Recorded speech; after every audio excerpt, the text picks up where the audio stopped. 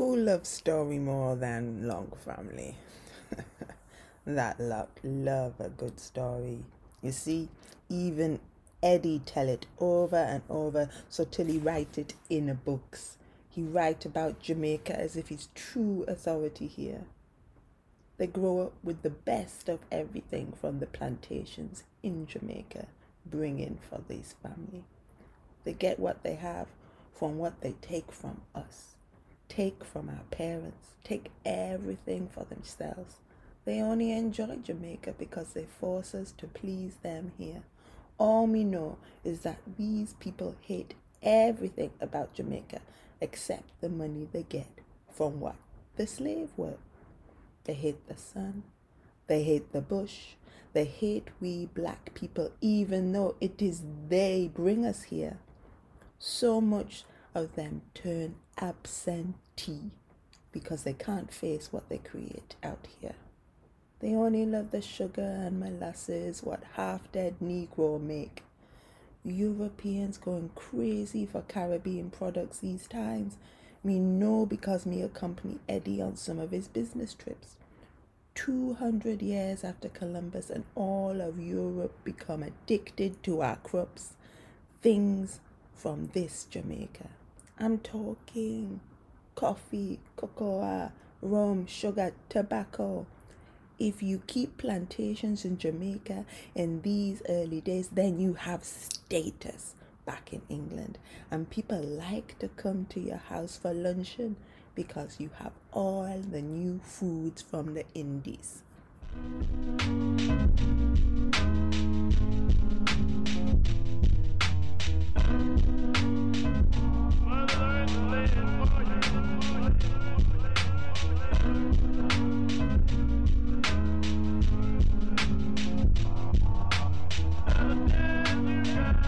Hello and welcome.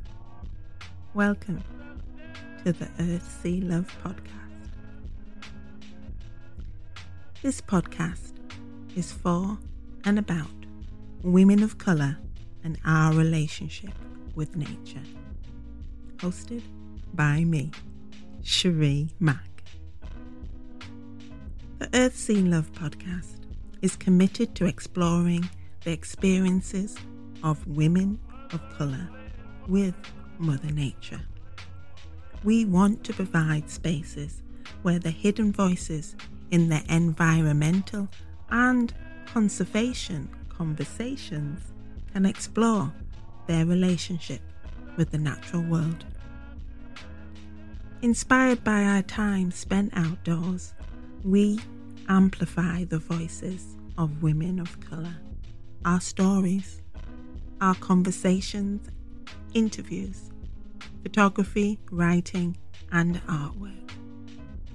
We'll be exploring our legacies, histories, and memories which have had an influence and effect upon how we perceive ourselves within the natural world and within the environmental and climate justice movements.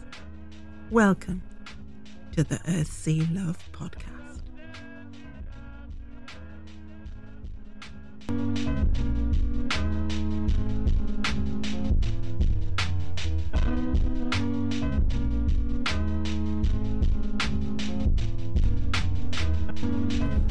The Earth, Sea, Love podcast has been made possible by the funding from National Lottery Heritage Fund. Thank you. Hi, and welcome back to the Earth, Sea, Love podcast. The extract that you heard at the beginning of this episode was taken from Zakiya's Mckenzie's Testimonies on the History of Jamaica, Volume 1. And Zakiya is our guest on this episode, and it's with great joy that I bring you this episode. I had a really good conversation with Zakiya. Yeah, PhDs, white establishment, racism, and getting our black and brown bodies out into nature. It was such a pleasure to chat and have a intimate and honest conversation with Zakiya, because conversations like this are few and far between, because everybody likes to be pretty nice, and it was nice to just be honest and open and talk about the reality and how you can see the contrast between being in a white predominant society, say in England, to being in a black predominant society like Jamaica, where Zakiya was brought up. Within the episode, we mentioned the book by Edward Long, and that's the Eddie that you hear mentioned, who writes books about Jamaica and the plantations and the products in the Testimonies on the History of Jamaica, Volume 1. And that is also the book that we mentioned in the episode, which had just come out in April. And you can get it through Rough Trade Books. But don't worry, all the details are in the show notes. And let's just get into this episode. I just love listening to Zakiya's voice, because it just so reminds me of my father's voice, who was from Trinidad and Tobago, and there's such a sing-song quality, rhythmical musicality to voices from the Caribbean that we don't hear enough of. So sit back and relax, and welcome to the next episode from the Earth Sea Love podcast. Thanks for being here. Bye for now.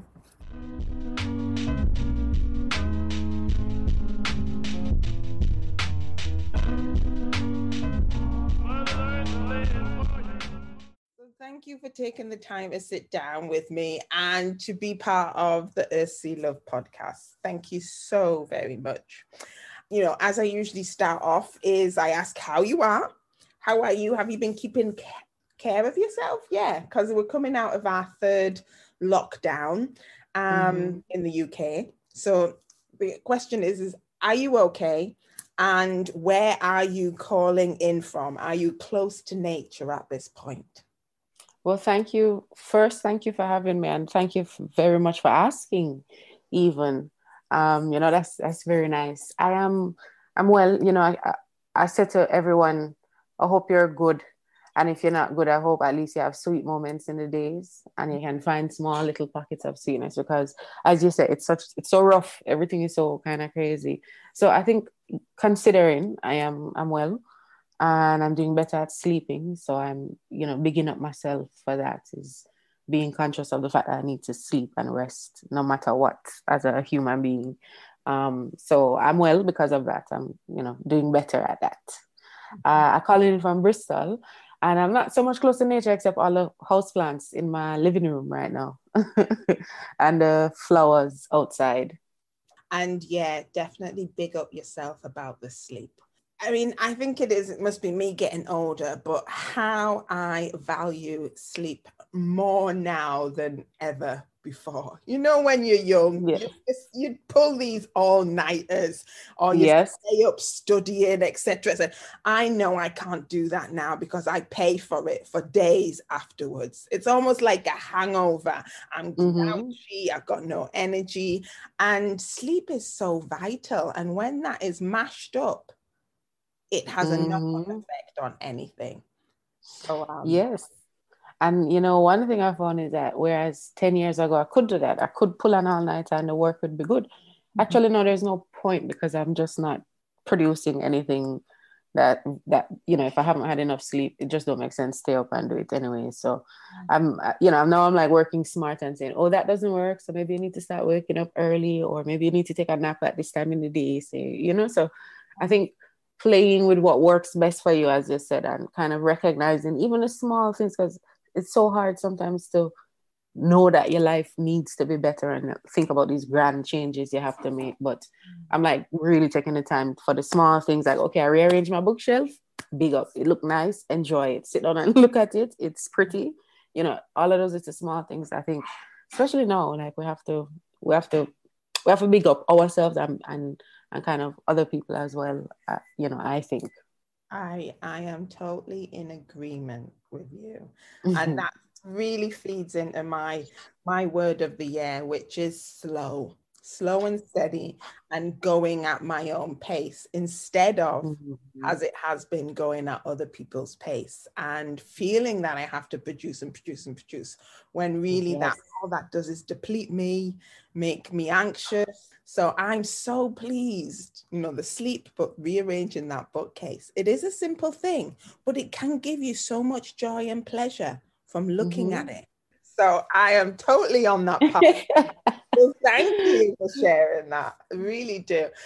Your name came onto my radar when I saw that you had become one of the writers for the Forestry Commission. Yes. And this was, I'm thinking it's 2019, but you can correct me. So let's just talk a little bit about that. How did that come about to be a writer in residence for the Forestry Commission? And was this the first time that it's happened? Yeah, you're right. It was 2019, where they had, there was just a call out for writers, and I applied, and I was just lucky enough, my application hit, I suppose, the right spots at the time, and I was lucky enough to be named one of the two writers. And it definitely was the first time, and I had no clue what to expect either, no clue what even being a writer in residence meant, and in fact, it was advertised as a writer in the forest, which is probably what drew me in more than a writer in residence. I might have thought, oh, that sounds kind of really official. I don't know if I can do that. But when it said writer in the forest and a woodland writer, it seemed a lot more. I don't want to say it was simple to make the affair seem less than it was, but it was definitely more comfortable, I suppose is the word, and more inviting. So because if you're a writer and you explore forest, then you might think, okay, I can do this. And so that's what drew me into it, really. It was thinking that, these are both things I enjoy doing, in sometimes I do them together, so let me try. And it was great. I mean, honestly, I had no clue what to expect. And as you said, this is now 2 years later, and that's where me and you now link up. So I could have never really imagined. I think there was definitely a naivety on my part, and not actually knowing what it would have meant, or even understanding the gravity of the forestry of forestry England itself, to understand how far and wide, how many eyes would have been on me. I don't think I really knew. I didn't understand at the time, but pleasantly surprised, of course, and giving thanks, because it was just a lucky break. It was really good. And I'm loving what you're saying, that idea of not knowing what it entailed and that naivety. And, you could say being green about it. But I am so pleased that you were that way, because if you had been more in the know, and I say, being more in the know of like knowing how this system works here in, say, the UK, and saw the Forestry Commission and knew what that entailed, then I think that would have been off-putting for you. That and I'm saying this from my point of view of being born and brought up here, and having, Yes. this idea of like establishments and organizations that could and are in a certain degree removed from us, a different way of working. I mean, I'm talking about Black and people of color, right? And the idea of like how these organizations do appear to be closed off to us. So then, and even the idea of saying writer in residence instead of and writer of the forest is like, I can see how that would totally relate, rather than that more official and almost putting on a pedestal term of writer in residence. So I'm so pleased that that writer in the forest related to you, connected to you, that you. Thank you. Yeah. No, absolutely. And I'm so amazed that we are here already, because you said something that my sister and I having been born here but raised in Jamaica, have been talking about recently. As people who were like grown up in a Black majority country, we have very different feeling towards the establishment and the white people and white establishments as well in England. Our peers, as you just kind of mentioned, don't want to have anything to do with it because they have those long decades of the school system. Me and my sister, we didn't experience it here. So there's a way where one, it's not that we don't care about it, but we don't, like, we're not aware of it in the very same way. We don't have the traumatic experiences probably where we closed off to a lot of them. And I'm not saying that, it means we're not pushing for the same things, but in a way, it has meant that we are, or like, we don't feel any way of going into certain spaces where when you get there, like, oh my gosh, I'm the only Black person here, but we understand why once we get there. We understand why people don't want to be in these spaces, right? We understand why when we get there, we feel like this is such a cool thing, a cool free resource. Why aren't people here? When you get there, you recognize why. You don't want to be there, there's no kind of, and I suppose that feeds into all of my work in why we create our own spaces to explore the things that we want to explore, because we don't want people to be left out, but we also don't want them to be uncomfortable. And another quick caveat here is that, funny enough, I found some of your work, I think, from in doing my PhD stuff. I was looking up some papers and I came across some papers from I think it was the Caribbean Society for Caribbean Studies conference papers. And I was like, wait, I'm going to meet Sherry soon. We're going to, and it was your paper about Black British women writers maintaining two different faces. And I mean, all of that just feeds into, this idea of double consciousness of, like, you get into the space and you realize, like, oh my gosh, I'm not me who I think I am on the inside. I am me how I am being perceived here. You totally understand why people do not want to engage, right?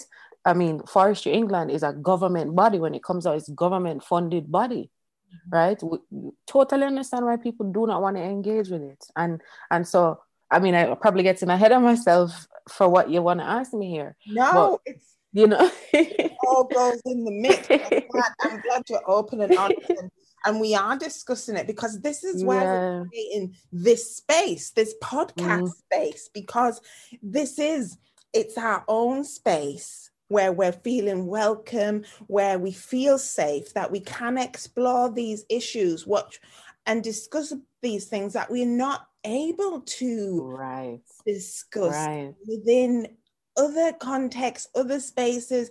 And okay, yeah, we've talked the idea of, like, things have started to maybe open up a little bit since June and Black Lives Matter that we can now talk openly about racism and race, and it's not a dirty word. But is that, that's only to a certain degree. And you could say, looking at where we are now, April, not even a year has gone. Not a full year. And I feel like just gone back to, and I don't want to say normal, but as it used to be, it's like, now it's a case of, like, Black Lives Matter, the terrorists, Yes. It's like they're trying to change history and change the narrative and stop messing with it. I mean, I'm jumping ahead here because let's talk about the work that you did for the Forestry Commission was about around certain plants, say, and how your work has developed now, and you're actually looking at the colonial history of plants and how this actually feeds into our reluctance and fear being in this environment. And I really want to discuss that, because I think that's such a rich area. So can you talk about how your work is developing, your writing work? Please. Yes. I mean, when I was with Forestry England, that wasn't I had no, like I said, I was kind of a very blank slate. I had no mandate, no clue. And they also gave me that freedom as well. So I think, what I produced in the end was nothing to what I said I was going to produce as well, because being in the space was, I suppose this is the artistic part. It was just totally different from what I expected. Also, as a person who had not engage with English forests, the woodlands, right? In Jamaica, we don't talk about the woods. We might say the forest, but we're not talking about woods and forests in the way that we think about like Robin Hood or, Alice in Wonderland is the kind of idea I would have in my head when we think about these things. So what I came up with was nothing like that because the experiences were very different. I would have been in places and saw, beautiful landscapes, wonderful things, but the places that excited me the most or I had special interest in were the the arboretum, which were, when it come down to tree museums. And it's, just the same problems that we have talking about what the museums in England hold at the moment is the same things for the trees. So I am there looking at wonderful monkey puzzle trees and knowing that this tree come from South Africa and why is it growing in the middle of Kent, right? There's a history behind it. And there's a time when there was this botanical hunt across the quote unquote new world from Europe, right? England led the way in that a lot. And so a lot of what is held by Forestry England, by anybody who kind of has these, Kew Gardens, anywhere where they hold a lot of species from around the world, there's a history connected to how they got there. And that history is a history of exploitation and extraction, probably 9 times out of 10, probably 10 times out of 10, if we're talking about a certain period of time, if we're talking about the 1600s, 1700s, into the 1800s, some people would say even into the last century, into the 1900s as well, right? It will just change. It's a different form of extraction.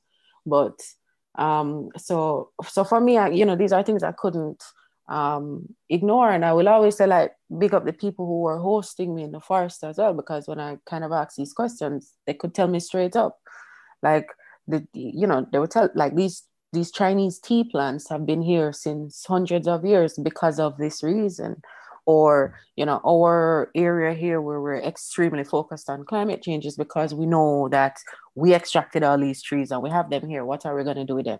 This is a scientist, the tree people, and they're really like very skilled in the, some of the best people in the world. So it's good to hear that they are considering these questions. And I mean, and so from my perspective as well, I consider it through my writing from the perspective of a person who had ended up in the Caribbean because of this system that is included in the extraction, right? There was enslavement of people that was also included in the same system that extracted the trees from the Caribbean or from India, wherever, Africa, back to Europe, right? So from that perspective, from the perspective of somebody who grew up in Jamaica, knowing a lot of these plants and not knowing why I know them in Jamaica, right? So the lignum vitae, that flower is the national flower of Jamaica, and had no clue until last year. I was doing reading up some things to find out that it was one of the most the wood that was most sought after in the world at one point, because it was the hardiest wood. So when it came to shipbuilding, it was the perfect thing to have. So every nation who was on the seas was after this wood. The wood come from the Caribbean and Latin America, right? Yeah. Right. This wood, these ships were slaver ships were built from this wood, right? Mm-hmm. And it's on endangered list now, or it's we don't have that much of it. Mm-hmm. Again, exploited to near extinction. Right. Yeah. Yeah. And what's missing is the stories, is the histories, where we're not making the linkages of these things and recognizing. And I mean, this is my criticism of Jamaica as well, because I learned about this plant in Jamaica as a child, going to school, learning about the national symbols of my country, but I never learned about this part of the story, not at all.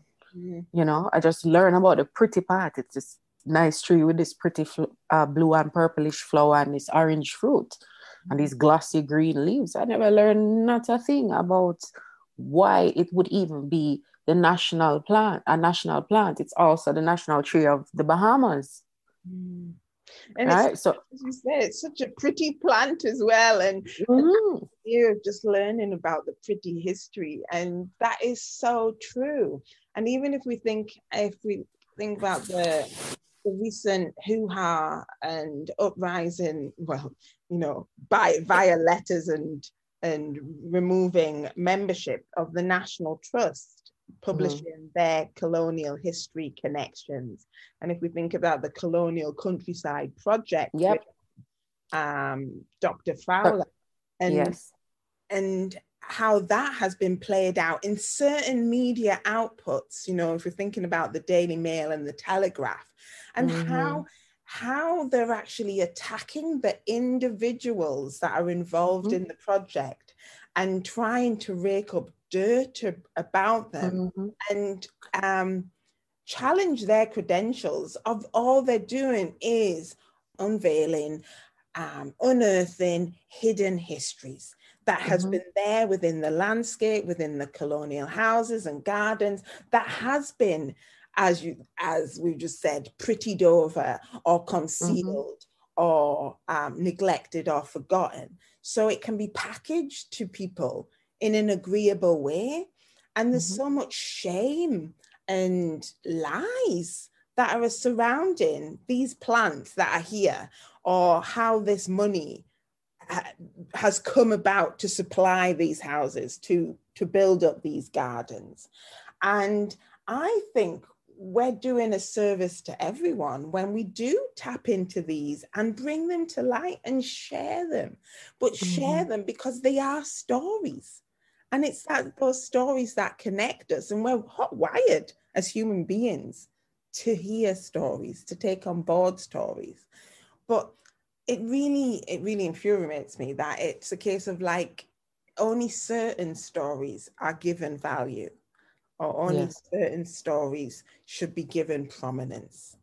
And I do think this just feeds into that system, as you're saying, which is racism, imperialism, colonialism, and how it's always been set up just to benefit a few with vested interests.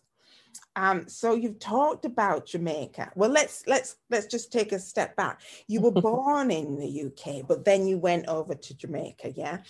And I'm interested in that comparison between the Jamaican landscape and the British landscape. And you've touched on it by saying the forest here. You don't have the forest in Jamaica, but you do have the bush, do you know? So can you talk about that contrast, please? I think it's so rich. Yeah, there's a risk in saying we don't have the forest, because we absolutely do. We have many types of forest landscape too. But I suppose the enduring image of the forest is the woodland forest of England for me growing up there, But our landscape are, the mangroves, the tropical rainforest, all of those are actually forms of forest ecologies as well, So, but we don't even call it that. We don't say I'm going to the forest. No, you're right. We say bush. You're going into the bush, or, going country. So I think there's a difference in it, because it's less of there is not the forest and the woods.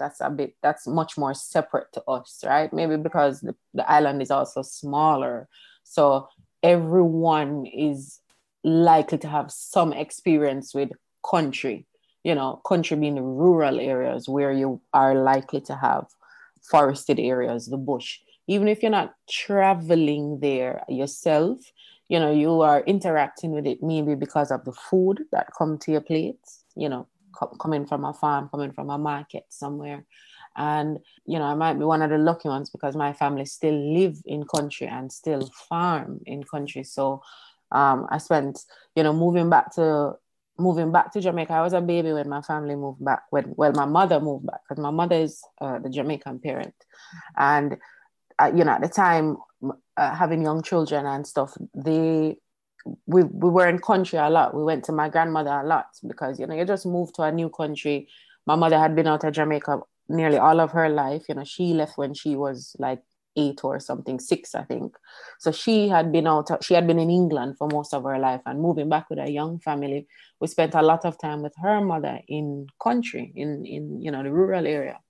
And so I suppose that is how I got this experience from a long, long, long time. And again, this wasn't that common for all of my friends would be being able to go and have family that were still in rural areas, because I lived in town, I lived in a city, you know, a very city family. Um, but you know, those are the experiences that probably shape my interest in the British forest, because I understand what the landscape of you know, the natural landscape meant for me, and seeing the similarity in that, okay, it's a natural landscape, it probably has those properties, or it can give me that same value, or maybe it offers that value for someone else. I would like to know why it resonates with me, why it doesn't resonate with me, why it resonates with someone else, why it doesn't, you know. um and in that can be difficult, coming from, again, tropical places, coming from a place where the forests are palm trees, you know, coming from a place where it's riverside and beach and stuff, coming to England where, you know, it's cliche, is gray and dull and rainy. It's not, you know, it's not necessarily the same experience, but I was open to finding out what it was, you know, and then making a decision, oh, I like it or I don't like it. Yeah. Thank you for that. And I think you hit on that point really, really well. That illustrates the idea of, like, in Jamaica, there isn't that separation between the person and the land, you know, while that is so much the case here in the UK. And, you know, we could say that this past year there's been more of an appreciation of nature on the doorstep, the land on our doorstep, and how people are engaging with it more. And I think they can say that because there's been that long period of disconnection from nature, the environment, for the majority of people. And that idea of going to the forest or going to the beach, it's almost, it's removed and it's not part of our everyday. And because of that, we're, as a species, we are missing out on a whole heap of deep connections with nature, but more so with ourselves. Yeah. And that connection of realizing that we are one. So thinking about, and is it black and green in Bristol, or is it black and green in Bristol? And your work, that, because Bristol's an urban area, but what work are you doing, especially with the younger population, an urban young population, of getting them back into nature, or getting them to connect with the landscape? I must say, you know, COVID stopped a lot of the activities we would have started doing, that were, you know, a lot more of us getting outdoors with younger people. But the Black and Green project in Bristol has been, you know, absolutely great for that. It's one of these projects that came out through Ujima Radio, where I was a volunteer at, still volunteer there. And the project, it was a response to the 2015 Bristol being the green capital of the EU. Bristol was the green capital of Europe in 2015. And the radio station, you know, we kind of recognize that exactly what I said, is that we wanted to be, you know, involved and included, but there weren't so many things even happening in our communities. So people had to travel to the city center, and, you know, we had something at the time called the Big Black and Green Debate, which progressed into the Black and Green Project. And through that project, you know, we did things like having workshops, talking to community members about their interests, their kind of background, their history. And with young people and families also, we did these trips, which were, I mean, great successes, where we went to farms a couple of times, city farm as well, woodlands, wetlands. We went to, Slimbridge, which is a bird sanctuary very close to us. And we also did things within the city. So as you said, Bristol is an urban area. It's, you know, cityscape. And we were very kind of adamant that we weren't only, again, doing this thing where you have to go outside to go and experience nature. You have to go out into the countryside. And I mean, one, that's not even practical for a lot of us living in the cities because we don't drive, Yeah. right? Yeah. And we can talk about the elements of discrimination and racism. You don't want to go out into some faraway place where you don't know anyone, or you don't, you're the only one that looks like you or speaks your language, right? So we were very kind of adamant that we were going to explore the city too. So we went to city farms. We went to a growing farm in the city, as well as the animal farm at St. Werburgh's, where we had our workshops as well. So we tried to put even just our talking events in places that were these natural settings.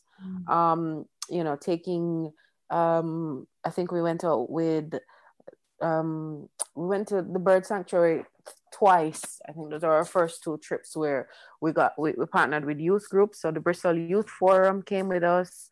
And there have been other groups that we partner with. Upward Street East Side Community Trust, who works in Easton and Lawrence Hill in Bristol, which is an area that is up and coming, but also has things like the worst air pollution in the city.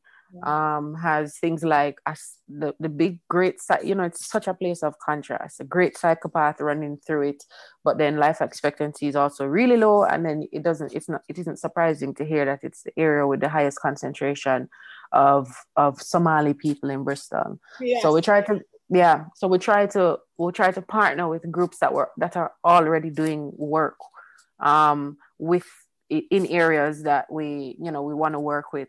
And whether or not those are environmental activities that they were involved in, we said, hey, look, we have this thing. It's a trip, so our hook is always like, it's a nice day out, Yes, and then jolly. We say jolly up here.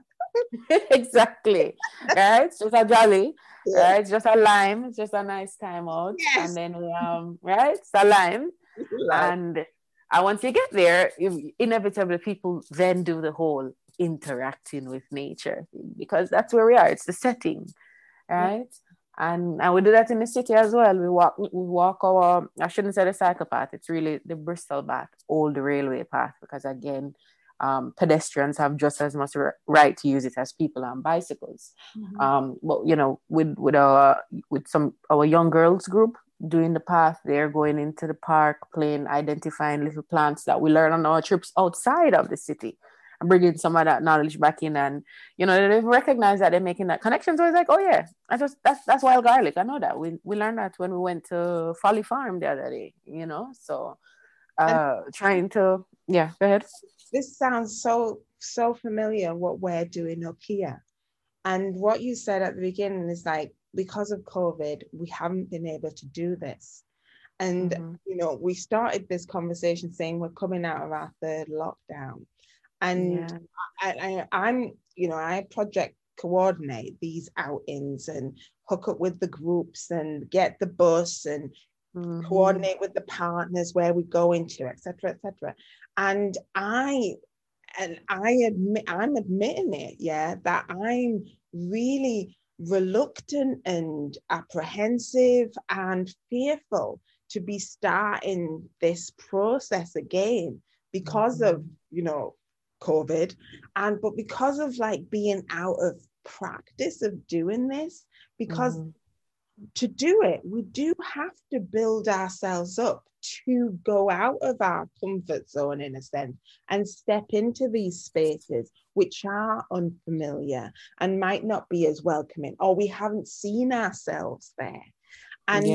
And I know the benefit of it. I so need the benefit. I know the benefit of it. That's why it was set up in the first place. It's like, oh my gosh, we have a right to be doing this, and we're not doing it. We must be doing it. We must be making these spaces so we can do it. But I'm saying this, and at the same time, it's like, oh, okay, how can we do it? And so we're safe, etc., etc. So I'm putting it to you. You're saying that things, activities have been put on hold. How are you coming out then to be doing more events or doing these trips out again? Have you started making plans? And I'm asking this for a personal level here, because maybe you can give me some because I am fearful. Yeah. You're right. Like I said, it's this apprehension to kind of get involved sometimes because you don't want to stand out. And I think so. The Black and Green Project itself, there are 3 new ambassadors. The last ambassador and I, Jasmine Ketibua Foley, and I were now kind of like alumni of the projects. And the new ambassadors have mainly had to run their project all online, and it has less engaged younger people so far. I think now they have 6 more months to go, more than 6 months now until the end of the year. They'll be able to, probably get some outdoor stuff going. But me, I'm, outside of the Black and Green Project, just because I'm not an active ambassador anymore. I still hope to continue the trips with the groups that I kind of have worked with, because I'm still in contact with some of them. And, we built a relationship that I would love to continue. And I think the way for me that we recognize kind of quickly, and again, it's, you wonder if it's sustainable to do it this way, but we only go into spaces where we have a partner, where that people are expecting us and we know who they are and we've worked with them, and quite often they've come to us before. I mean, this is one thing that we learned actually from the Somali community, Jasmine and I, when we were the Black and Green ambassadors, is that, neither of us are Somali and we want to engage you. They told us straight up, like, you can't just come in and do research, because everybody in England wants to come and do research. Like, there has to be a relationship that is established. And quite often it means you being the one to go into their space and be uncomfortable. Be the one that doesn't speak the language and somebody have to translate for you. And you be the one that don't know how to eat the food, don't know what utensils or how to, be the one that is being explained to. And so we took that back into our project work. And I think we when we partner with people now, we try to, and I mean, it's, you can say we turn on opportunities, but if you're unwilling to do that, then we probably don't know what to expect when we come into your space. So we prefer not to, right? We can't vouch for you in a way, or we can't vouch for that you will support us. And so all of our trips in, the last, 2019 trips, I think we didn't do any in 2020, but all of our 2019 trips for sure were partnered groups, and some of these groups even gave us the funding to have these experiences while they may not have come on the trips with us, right? But there was some kind of express support from us. So we got funding from Bristol Museums while they had their exhibition about nature, and we were able to use our funding to go out to one of our other partners, right? So we kind of had these relationships that we work with, and Avon Wildlife Trust has been a partner for us in that way. We've been able to go to different one of their locations so that when we arrive, they know we're coming. They have facilities for us. The kettle is on. They know that we're going to have 4-year-olds. So they have something planned for the 4-year-olds, as well as the mothers and the fathers who are there with us. And like I said, it can help you weed out who you will work with. And it is getting that balance, because I'm thinking along the lines of going to places that we know we're just going to be there. It's an exclusive place, an exclusive garden, so we're just there. And so that aids some of their issues around fear and safety. But at the same time, we also want to be seen by others out there, so we can be changing the narrative about who has a right to be out there, because that's been part of my mentality recently. Is like, okay, I'm supposed to be right here in residence at Northumberland National Park, and that's, it's further than 5 miles away from my house, so I couldn't go. But it is work, it is a job, so I could have gone in the sense. But because the county is being inundated by people, and the locals have been on vigilant, being extra vigilant, police have been there, I haven't been wanting to be doing it, inviting the gays, and then also inviting what goes with that was, this is a stranger, maybe she shouldn't be here, and getting the police called on my ass and that sort of thing. You're right. No, I Yes. mean, that's why I said we have to wonder if it's sustainable to always be hosted and always have a hosted trip where we get everyone together and it be this special event, because then where's the spontaneity and the individuals that are able to do that on their own? So it's a serious question.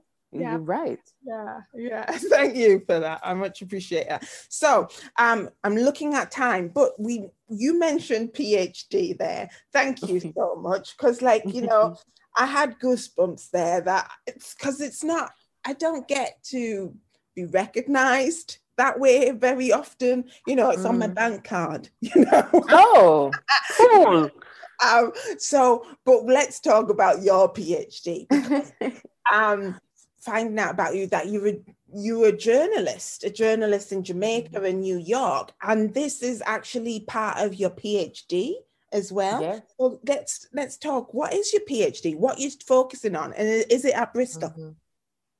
First of all, big up to you. I recognize you when I saw your name. I was like, hey, I know her celeb here. So big up to you, Dr. Mac. Yeah. But hopefully I join you soon as another Dr. Mckenzie. Yes. That's got a lovely thing to it. Yeah, so but mine it's about journalists from the Caribbean in post World War II England. So it's time that we call up the Windrush era, the Windrush generation, looking at the work that was done then, because we know a lot about the kind of fiction writers. We know about the non-fiction writers too, the prose, the poetry, the essays. We don't necessarily look at journalism as a literary art in the same way, or creative writing. So there's a way how it gets left out of literature, not only Caribbean literature. And I think this could be seen for, all types of letters, studies of writing. So, and again, because of my little background as a journalist myself, it interested me to see what was happening here, first of all, in contemporary times, to know how dismal the numbers of Black writers, Black journalists, and not just Black journalists too, but I just mean, women journalists, the numbers were just really shocking when I saw, I think it was probably an NUJ study that I saw their statistics. And so I was interested in looking at, the history of the journalists then, the Black journalists here, because I'm like, something don't look right. And for sure, it's just not, again, it's this issue of what the gaps are in our recorded history, right? Is what we record and what we remember, because it happened, right? These things happen, but it's what we tell as our story, our collective story, I suppose. And I found all this wealth of info about really, really great alternative journalism that was happening in the 50s and the 60s and the 70s. Quite often, again, because they were kept out of Fleet Street, because they couldn't be, journalists on the national papers. So writers, Black writers, Asian writers, they were creating their own papers, and there are loads of them. And so I am just looking at the first three of the biggest ones post-war, post-World War II. So one from, so the Caribbean News, which a lot of people would know Claudia Jones, she was there. And then once Caribbean News folded, she started the West Indian Gazette. And then after the West Indian Gazette folded, a lot of their writers went and became a part of the West Indian World. So those three newspapers are what I'm researching and writing about, trying to add this little puzzle, this piece of the puzzle back into the picture of our history. Yeah, and I just love that. And that's what we have to do.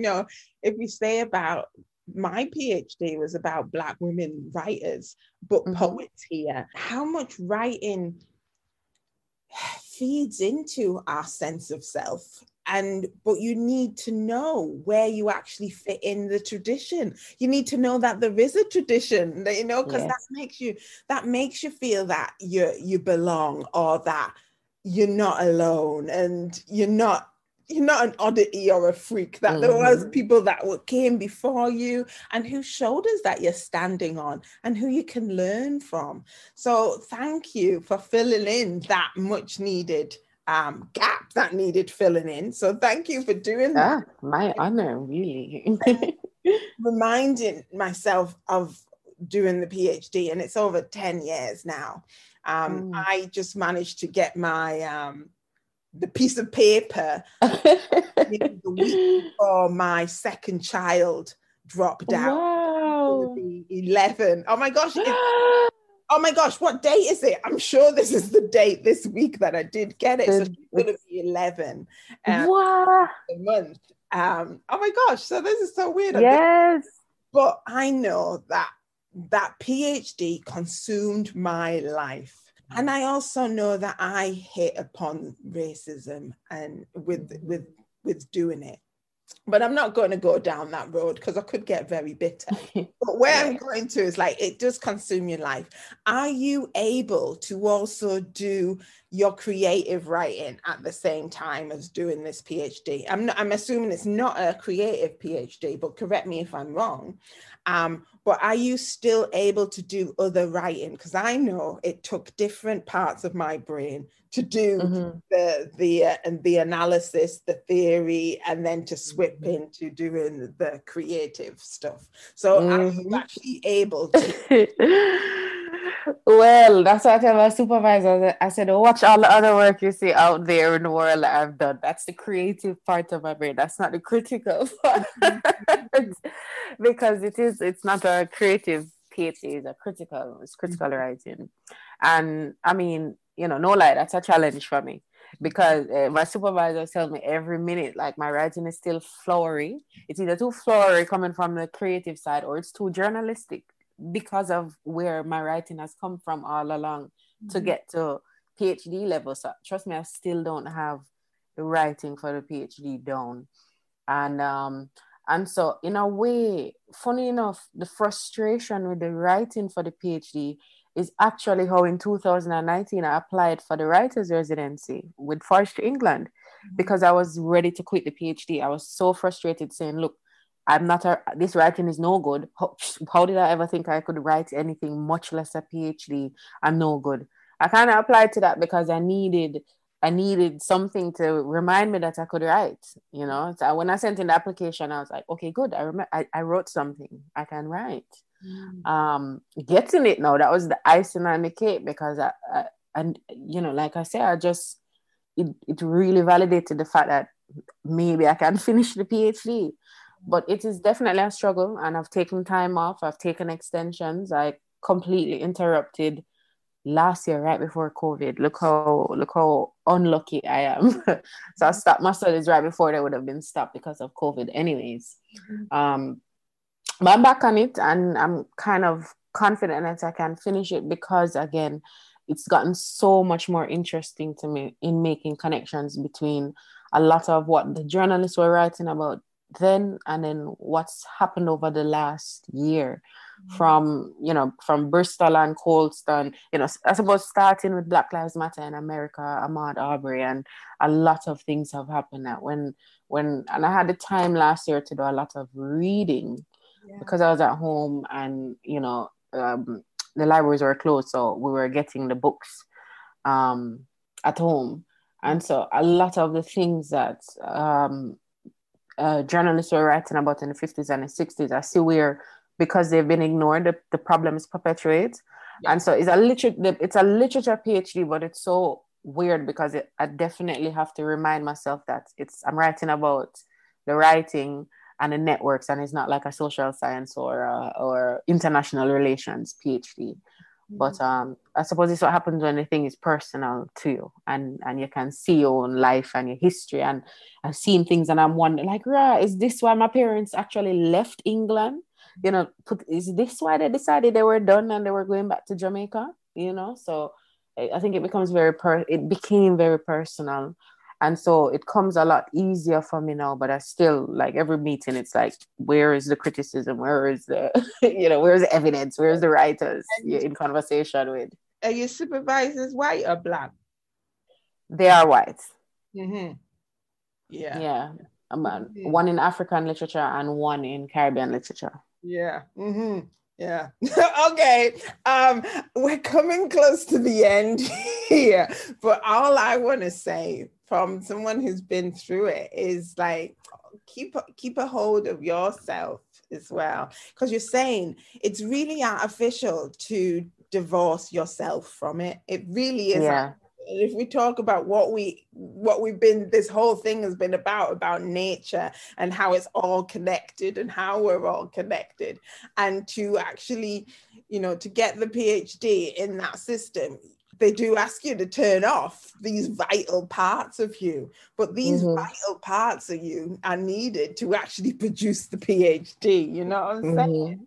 Yeah. So keep your voice, please keep your voice, because your voice is vital. It is vital. Here to support you in any way. Thank you.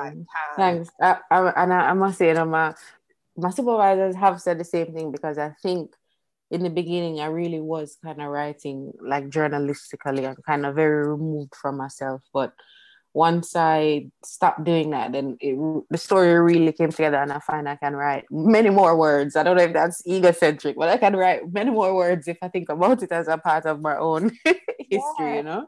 Yeah. Yeah. And it's really important that we do retain. Yeah. So here to help you. Before we go, is there anything that you're doing that you want listeners to find out about, or offerings or workshops? Oh my goodness. Got something coming out, a little pamphlet or a little publication?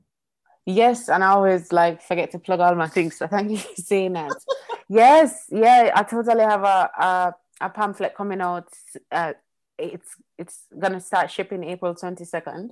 So it's available. You can pre-order it, and it's with Rough Trade Books, and you can buy it from Rough Trade Books. It's called Testimonies on the History of Jamaica, Volume 1, and it's about again, environment and colonialism, and this extraction of plants that happened from Jamaica, and the time period I'm looking at. It's something very new for me, because I'm writing from three characters in the 1600s and the 1700s, and they're, so there was a book that came out called The History of Jamaica by someone called Edward Long, and it became the long-standing book that was, the first and the greatest so-called book about Jamaica that England had.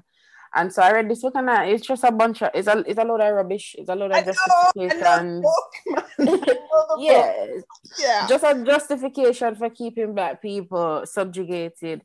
And so this book is in this pamphlet, it's just a pamphlet, is in response to that, as testimonies from people who actually lived through that.